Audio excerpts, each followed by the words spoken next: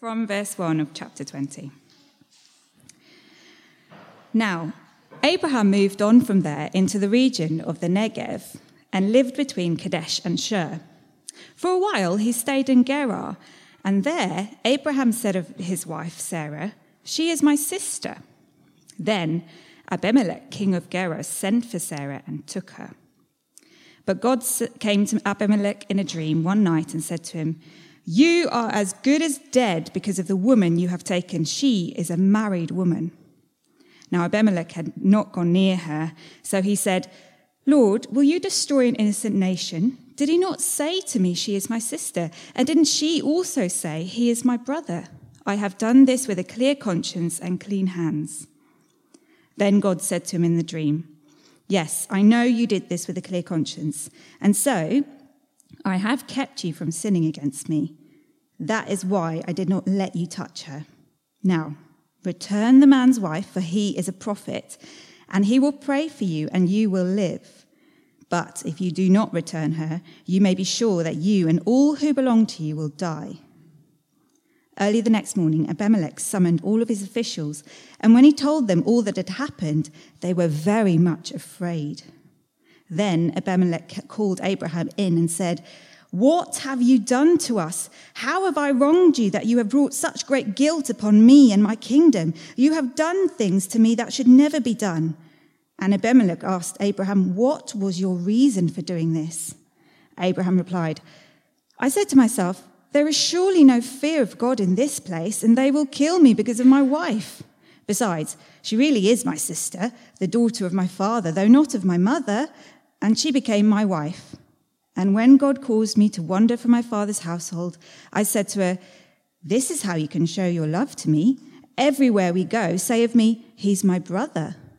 Then Abimelech brought sheep and cattle and male and female slaves and gave them to Abraham, and he returned Sarah, his wife, to him.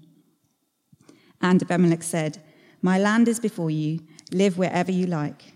To Sarah he said, 'I am giving your brother 1,000 shekels of silver. This is to cover the offense against you before all who are with you. You are completely vindicated.' Then Abraham prayed to God, and God healed Abimelech, his wife, and his female slaves, so they could have children again. For the Lord had kept all the women in Abimelech's household from conceiving because of Abraham's wife Sarah. Now the Lord was gracious to Sarah as he had said, and the Lord did for Sarah what he had promised. Sarah became pregnant and bore a son to Abraham in his old age, at the very time God had promised him. Abraham gave the name Isaac to the sons that Sarah bore him. When his son Isaac was 8 days old, Abraham circumcised him as God commanded him. Abraham was 100 years old when his son Isaac was born to him. Sarah said, "God has brought me laughter, and everyone who hears about this will laugh with me." And she added, "Who would have said to Abraham that Sarah would nurse children? Yet I have borne him a son in his old age." Is there grace for me in my failings, in my frailty, and in my weaknesses? Is there grace for me? It's perhaps one of the most haunting questions of our day and age. Is there grace for me? And the culture and the world around us answers with a definite no. No, there isn't grace for you. Not when you get it wrong, not when you mess up, not when you said or did things that we don't like. But it's a question that the God who made you and loves you answers with a definite and resounding yes. Yes, there is grace for you. You see, what we get in the Bible is not a list of a whole load of stuff that we're to unthinkingly believe as people, but the Bible gives us a window into reality, an insight into life and how to rightly interpret and understand life and our experiences in it. And it's why stories like from the life of Abraham that we've been working through at the moment at church are so helpful to us, because we can relate to them, because they ring true to our experience of life, don't they? And they help us see what real life knowing God looks like in real situations that we find ourselves in. You see, what we have as Christians is not just like knowing stuff about God as if he's something to study or understand more, or something that could be taught in school or something, but we get an encounter with God in life, on our life's way.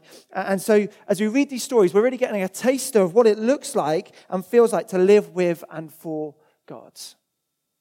And today, so reassuring that the answer to is there grace for me is yes, there is. There is grace and yet more grace.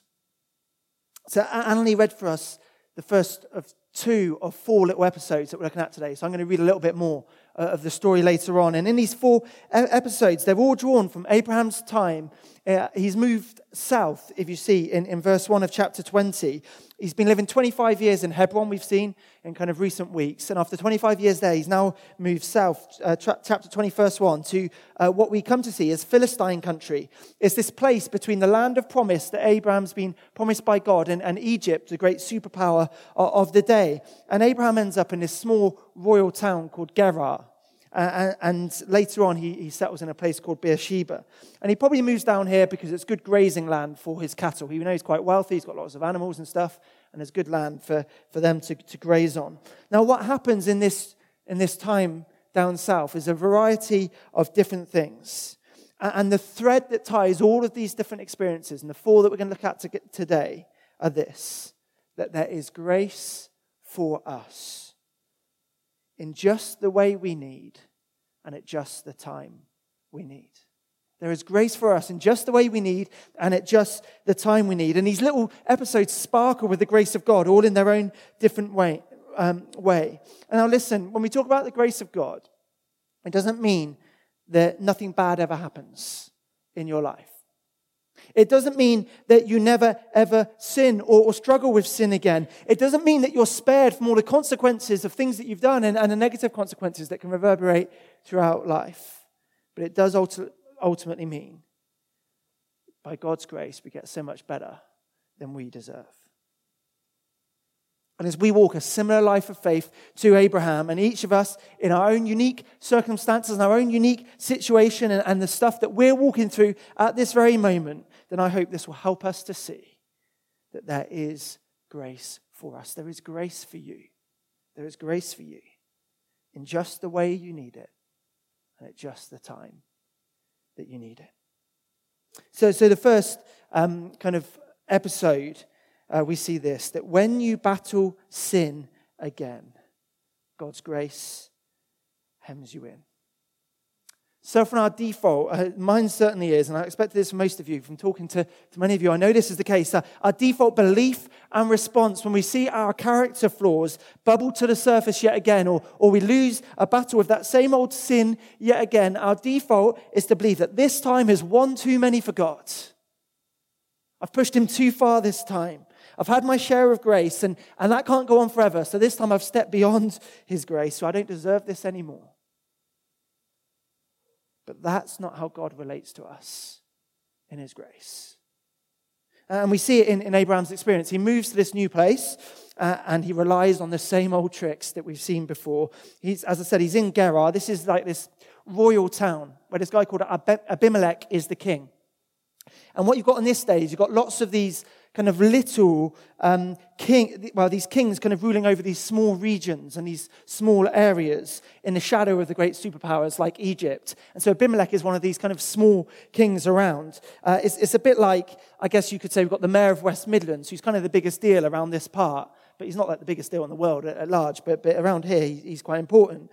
And so when Abraham moves into Gerar and into Abimelech's kind of kingdom, which in the land of the Philistines, he figures, just like he did 25 years before in Egypt, I know what's going to happen here with my wife.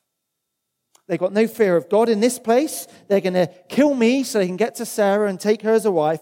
So he rolls out that old plan again. Sarah, we're going to say that you're my sister. Remember how well it worked last time? Let's go with that again. And the story unfolds. Those of you who are here, when we saw it before, exactly the same, basically, as in Egypt. Abraham and Sarah lie, and that leads to this powerful man taking Sarah into his harem. And the Lord intervenes before he can sleep with her or commit any serious sin. First, he intervenes by an illness coming into Abimelech's household, but then also here through a dream to Abimelech. And his response, this king, he acts more righteously than Abraham, who's meant to be the man of God here. He confronts Abraham on his lie. He returns Sarah to him, and then he brings Abraham many gifts and possessions by way of restoration. So Abraham gets even richer. And then finally, at the end of this little episode in chapter 20, Abraham plays his role, and he prays for Abimelech, and the blessing kind of comes as the disease and illness is taken away, and his household can conceive again. Now, what's notable, I think, in this little story is how God's grace hems in both Abimelech and Abraham. Abimelech, by keeping him from sinning greatly, by sleeping with Sarah before he realizes what's going on, but also Abraham by keeping him from the consequences of his faithless and foolish schemes yet again. What if Sarah here became pregnant by Abimelech? They're just on the verge, we'll see the second episode, of the promise of this son that they've been waiting for decades being delivered on. This promised son to come through Abraham and Sarah. And what, instead of that, but because of Abraham's scheming, she ends up pregnant with Abimelech's son, this pagan king, and she's bearing his son instead. What a mess that would be. But God's grace hems us in. Even when we battle and lose the battle to the same old sins.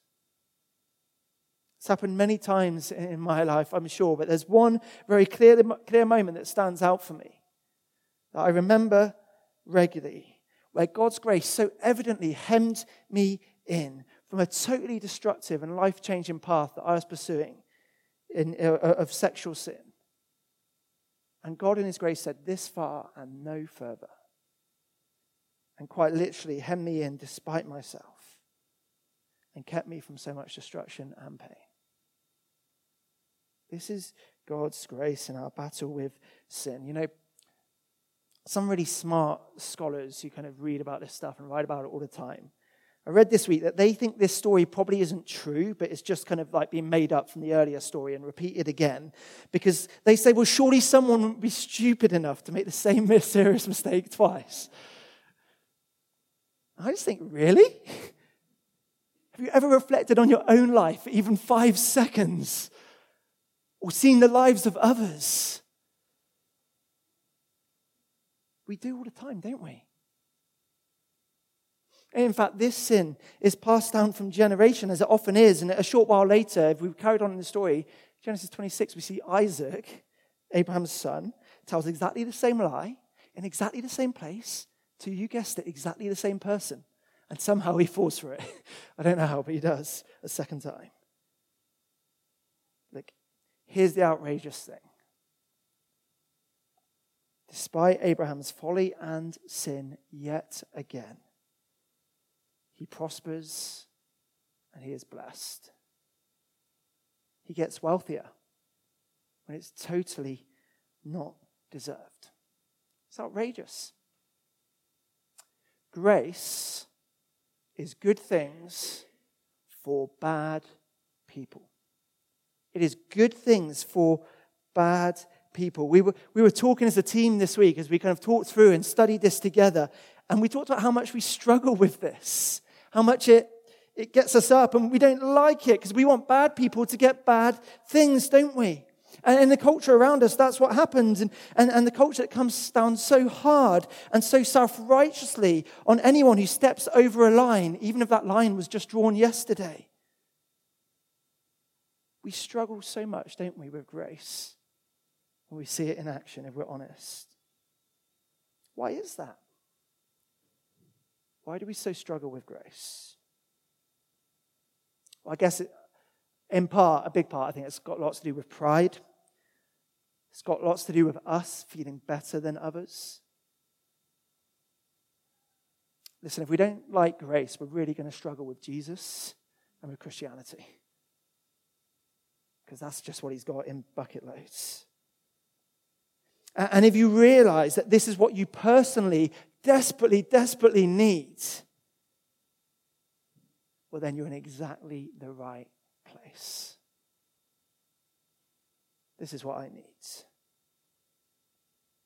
Abraham tripping up over the same old sins, the same old wrongs, and encountering the grace of God yet again in it is ultimately reassuring for me. It's not just me that struggles with what feels like intractable sins, things which seem to trap me and get me again and again, and there is grace for me in just the way I need it and at just the time I need it. There's grace for us. And you battle with sin again and again and again. And secondly, when you are blessed beyond measure, it is a gift of God's grace. How often do you pray for something? Maybe pray for something for a long time. You get what you prayed for, and then you forget it straight away, and you move on. I do that all the time. When we receive good gifts from our Heavenly Father, when God delivers on His promises in our lives, when we see evidences of God's grace and His kindness and His generosity to us, let's be people who stop, who spot what God's doing, who call it out, who even share it with one another and express our thanks and our praise for God. Look down with me at Genesis chapter 21. Now the Lord was gracious to Sarah, as He had said. And the Lord did for Sarah what He had promised. Sarah became pregnant and bore a son to Abraham in his old age, at the very time God had promised him. This is a massive moment for Abraham and Sarah. It's what they've been waiting for. About 25 years ago, before this, God promised a son to Abraham. And here the son is. He's been born to Abraham as a 100-year-old man and his wife Sarah as a 90-year-old woman. It's an absolute miracle of God's grace. And it's not lost on Abraham and Sarah here. He's given the sign of the covenant on the 8th day as this son is circumcised, this physical marker that marks him out as a child of the promise of God. This boy is the seed of the promise. He's the one through whom, the offspring through whom God's plans and purposes will be worked out. And so this is such a happy moment for them. And this little text is just filled with laughter and smiles and joy. The baby is called Isaac, meaning he laughs. And Sarah says, God has brought me laughter. Everyone who hears about this will laugh with me. Remember Sarah, the one who we've seen in previous weeks, this cynical, mocking, unbelieving laughter, this kind of scoffing laughter. Well, God has turned that into a joyous, wide-eyed, delightful, happy, contagious laughter of thankfulness to God and all He has done. God has redeemed and turned around that laughter, that now it's worship and not rebellion. And so on the day that on the day that Isaac is weaned, verse 8, Abraham throws a great feast to celebrate God's grace and God's kindness. That the timing may frustrate us. God's timing may even cause us to doubt at times, but God is always good for His word, and God is always ultimately good to us as His people.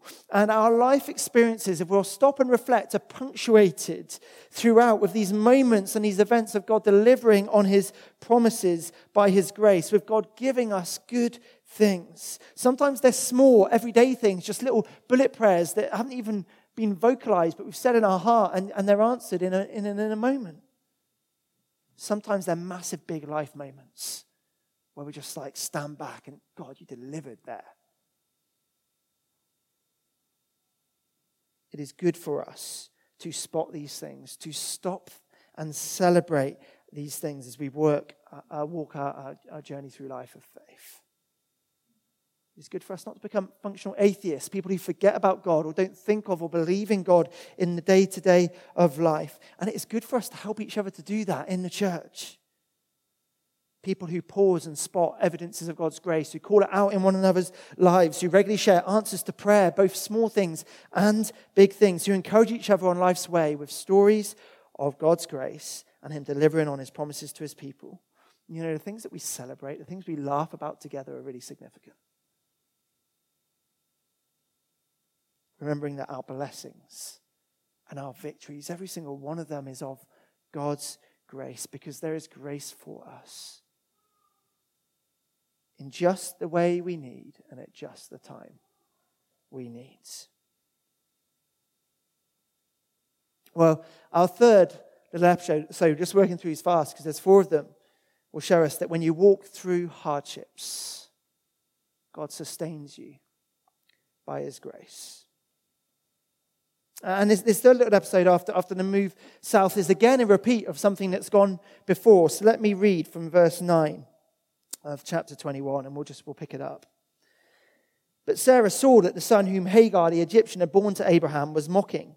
And she said to Abraham, "Get rid of that slave woman and her son, for that woman's son will never share in the inheritance with my son Isaac." The matter distressed Abraham greatly because it concerned his son. But God said to him, "Do not be so distressed about the boy and your slave woman. Listen to whatever Sarah tells you, because it is through Isaac that your offspring will be reckoned. I'll make the son of the slave into a nation also, because he is your offspring." Early the next morning, Abraham took some food and a skin of water and gave them to Hagar. He set them on her shoulders and then sent her off with the boy. She went on her way and wandered in the desert of Beersheba. When the water in the skin was gone, she put the boy under one of the bushes. Then she went off and sat down about a bow shot away, for she thought, "I cannot watch the boy die."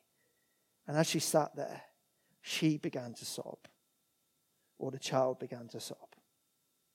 God heard the boy crying, and the angel of God called to Hagar from heaven and said to her, "What is the matter, Hagar? Do not be afraid. God has heard the boy crying as he lies there. Lift the boy up and take him by the hand, for I will make him into a great nation." Then God opened her eyes, and she saw a well of water, so she went and filled the skin with water and gave the boy a drink. God was with the boy as he grew up. He lived in the desert and became an archer. While he was living in the desert of Paran, his mother got a wife for him from Egypt. This picks up the thread of the story of Abraham's biggest failure and sin in his life back in chapter 16. He slept with Hagar, who was his slave, and had this son Ishmael to try and get the promise of God and the blessing to come through him. And when that all kicked off, originally, pregnant Hagar was sent off into the desert by herself, rejected and mistreated and sent off to fend for herself in the desert. But the Lord brought her back. And we saw that a few weeks ago. 14 years later, and the plan is still wreaking havoc in family life, as God promised it would for generations to come. And God is still present in his grace, even whilst it's a real mess, quite frankly. You see, God's grace doesn't mean everything gets magically cleaned up. It doesn't mean we never face any consequences for our failings and our sins. This situation continues to be a mess, and yet God is faithful through it. And God is faithful in it. What happens is, as Isaac is born, the expected sibling rivalry kind of kicks off and gets going. And Ishmael mocks Isaac. His name means he laughs. Yeah, he's a laughing stock, ha, ha, ha, mock, mock, mock. He kind of a play on words of his name. There's this hint of jealousy in what Ishmael's doing, but also Ishmael is making himself an opponent of the plans and purposes of God and God's promises here, and that is no small thing. Later in the Bible, it says that Ishmael persecuted Isaac, who is the people of God at this time. And Sarah can't stand it, and so she again persuades Abraham, "Listen, send Hagar and Ishmael packing." And as harsh and as distressing as it is, ultimately Hagar and Ishmael here represent the way of flesh and not the way of the promise. They represent the way of man and not the way of God. They represent the way of slavery and not the way of freedom. And so their life journey must take them on a path away from Abraham. And so again, Hagar finds herself out in the desert, wandering in the harsh conditions with just her son. Except by this time, Ishmael is about 17 years old. And as they wander in the desert, their water supply runs out, and it's really looking ominous. It seems like Ishmael probably let his mum have the lion's share of the water. And so he seems to get heat stroke or something in this hot and hostile conditions. And he becomes so ill and so dehydrated that he's sobbing like a little child. I don't know if you've ever been like the illest you've been, and basically you go into fetal position and sob like a little child, don't you? Well, that's what's going on here. He's on death's door. And Hagar sees what's going on, so she kind of drags her son and just places him under like this little bush, kind of leaving him for dead basically, and just retreats away, not bearing to see her son die in these circumstances. It's an utterly tragic moment, both of them sobbing just at the end. But verse 17, God heard the boy crying. If you remember, Ishmael means God hears, and God heard. And just like when Hagar was desperate in the desert before, God acts here to restore and to refresh and to strengthen. God says, listen, do not be afraid, Hagar. I'll keep the promise I made to you, and your boy will become a great nation. Look up and see, Hagar, there's a well of water that I have provided for you. And so Hagar and Ishmael drink deeply from this water, this well that the Lord provided for them in the desert. And they were refreshed, and he grew, and he becomes an archer, and he marries a wife, and the story goes on. Now, one thing that struck me this week as I was reading this is that there's this little theme that runs through the Bible of people being in a desert, being ready to die, curling up under some tree or some plant. And what does God do? God draws near to restore and to refresh. Every single time. The desert in the Bible, in kind of the imagery of the Bible, represents the harshness and difficulty of life in this world far from God. Someone else in the Bible describes it as life under the sun. It's like this oppressive heat that you can't escape from. And we can get in that kind of place in life for different reasons, where we may feel it is the end of us, and we can't cope and we can't go on. And yet God always draws near to us in his grace to refresh and restore us.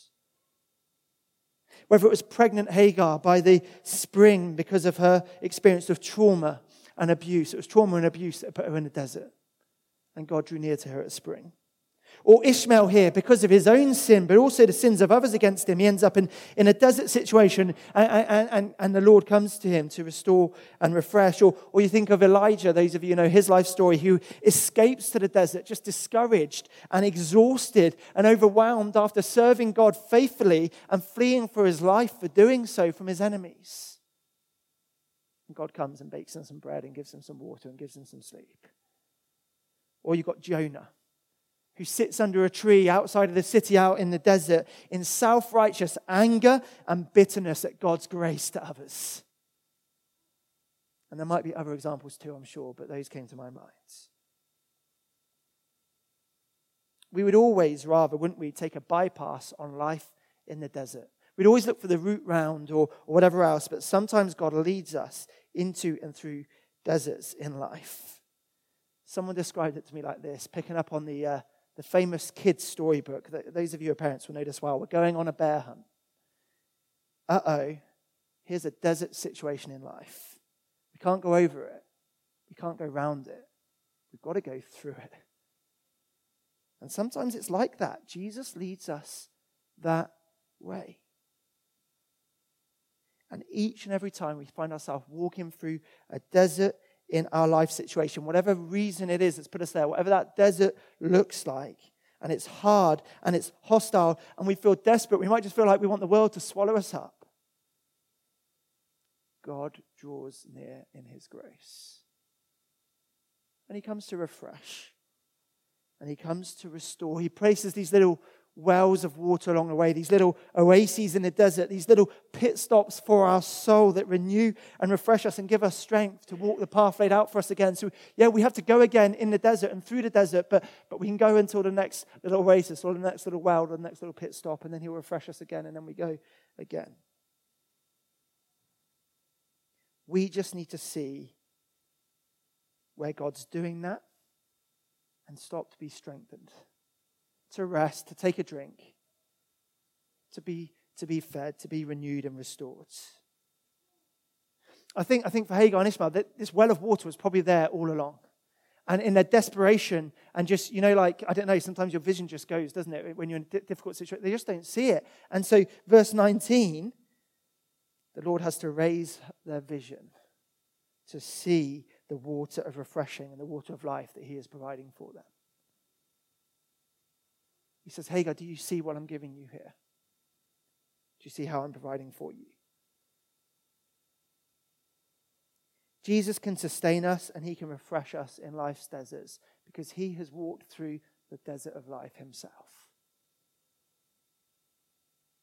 And he managed to walk that difficult path in faithfulness to God's by the power and the strength of the Spirit and trusting in and being faithful to God all the way. So where we are weak, he is strong.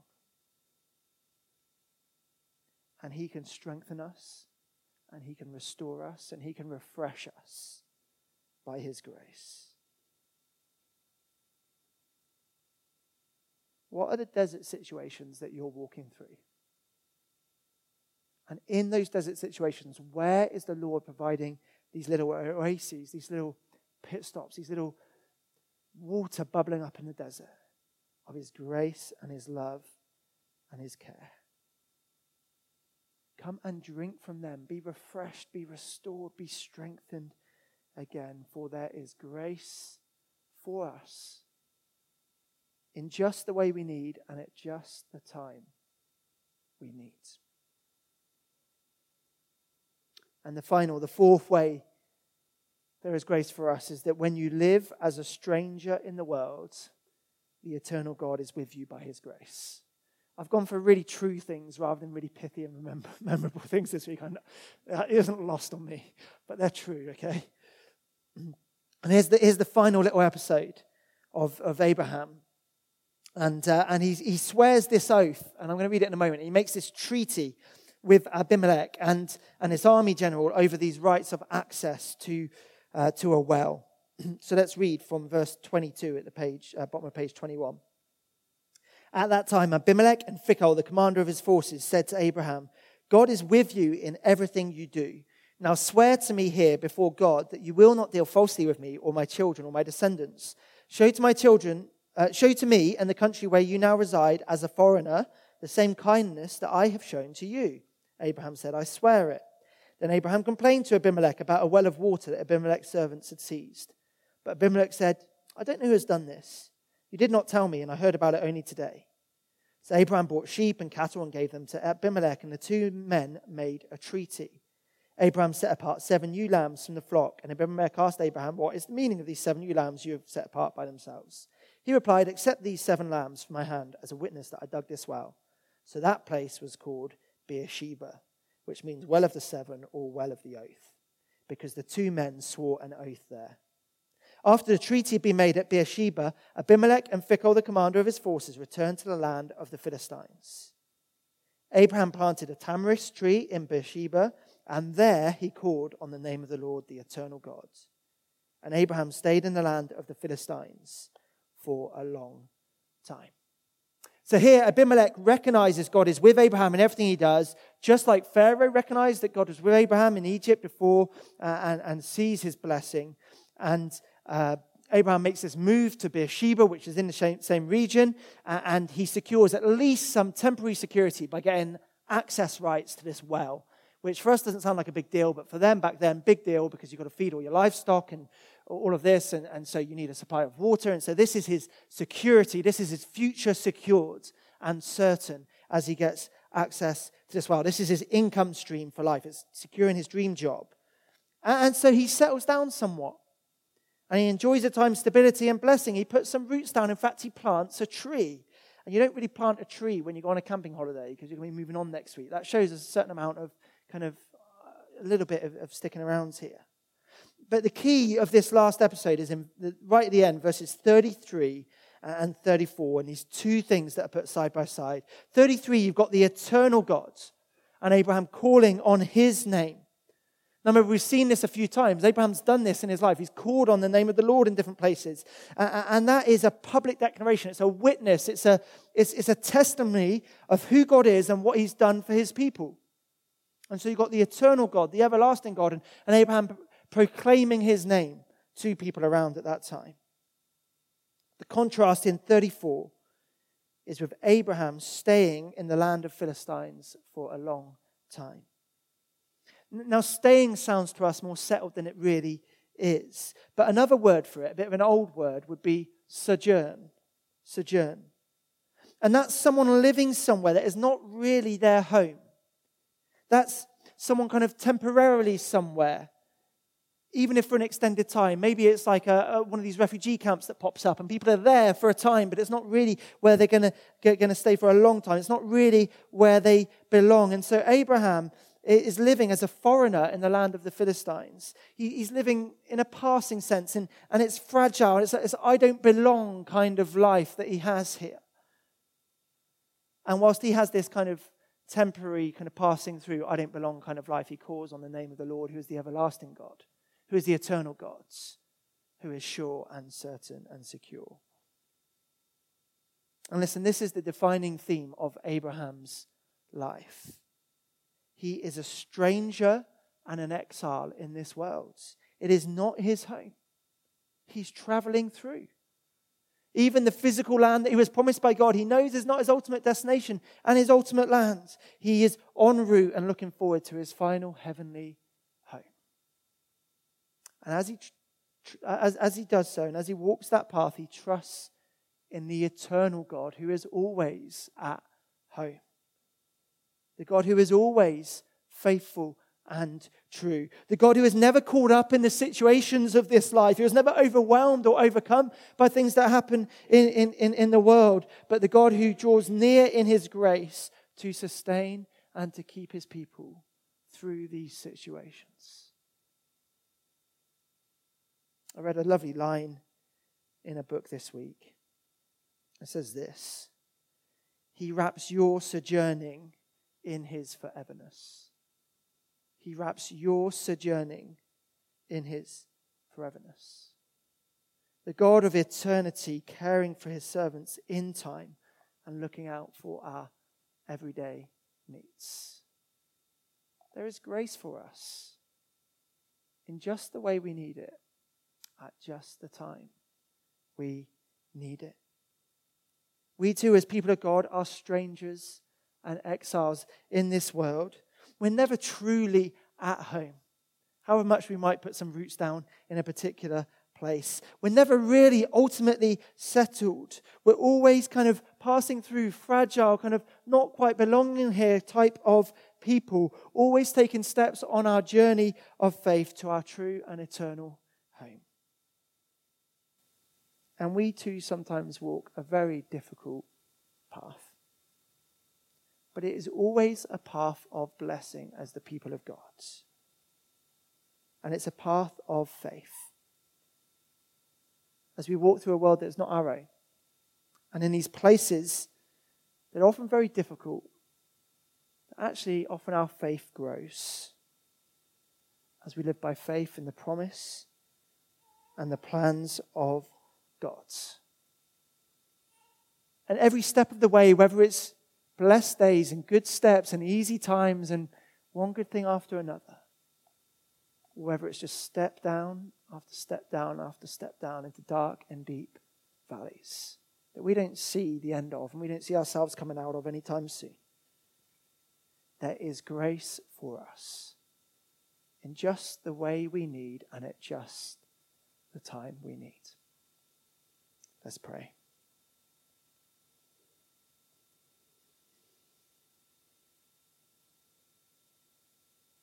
Jesus, thank you that you have lived the life that we live. You have experienced the type of things we experience. You have been in literal physical desert situations, and you've been in many desert experiences of life and many wildernesses and difficult and harsh and lonely places. So Jesus, you know it and you get it, and you know us and you get us. And thank you that you have grace for us. You have grace for us in our sin yet again. You have grace for us in our struggling and our suffering and in our hardship. You have grace for us and given us good things. And Jesus, you have gone ahead of us to our heavenly home, and you are calling us on, and you have grace for us in that. Thank you. I pray that we would lift up our eyes to see where your grace is in our lives. I pray that we would drink deeply from what you give to us this morning. I pray we'd help one another, to point one another to these things, to remind one another of these things, to celebrate things together and to feed and nourish one another with your grace.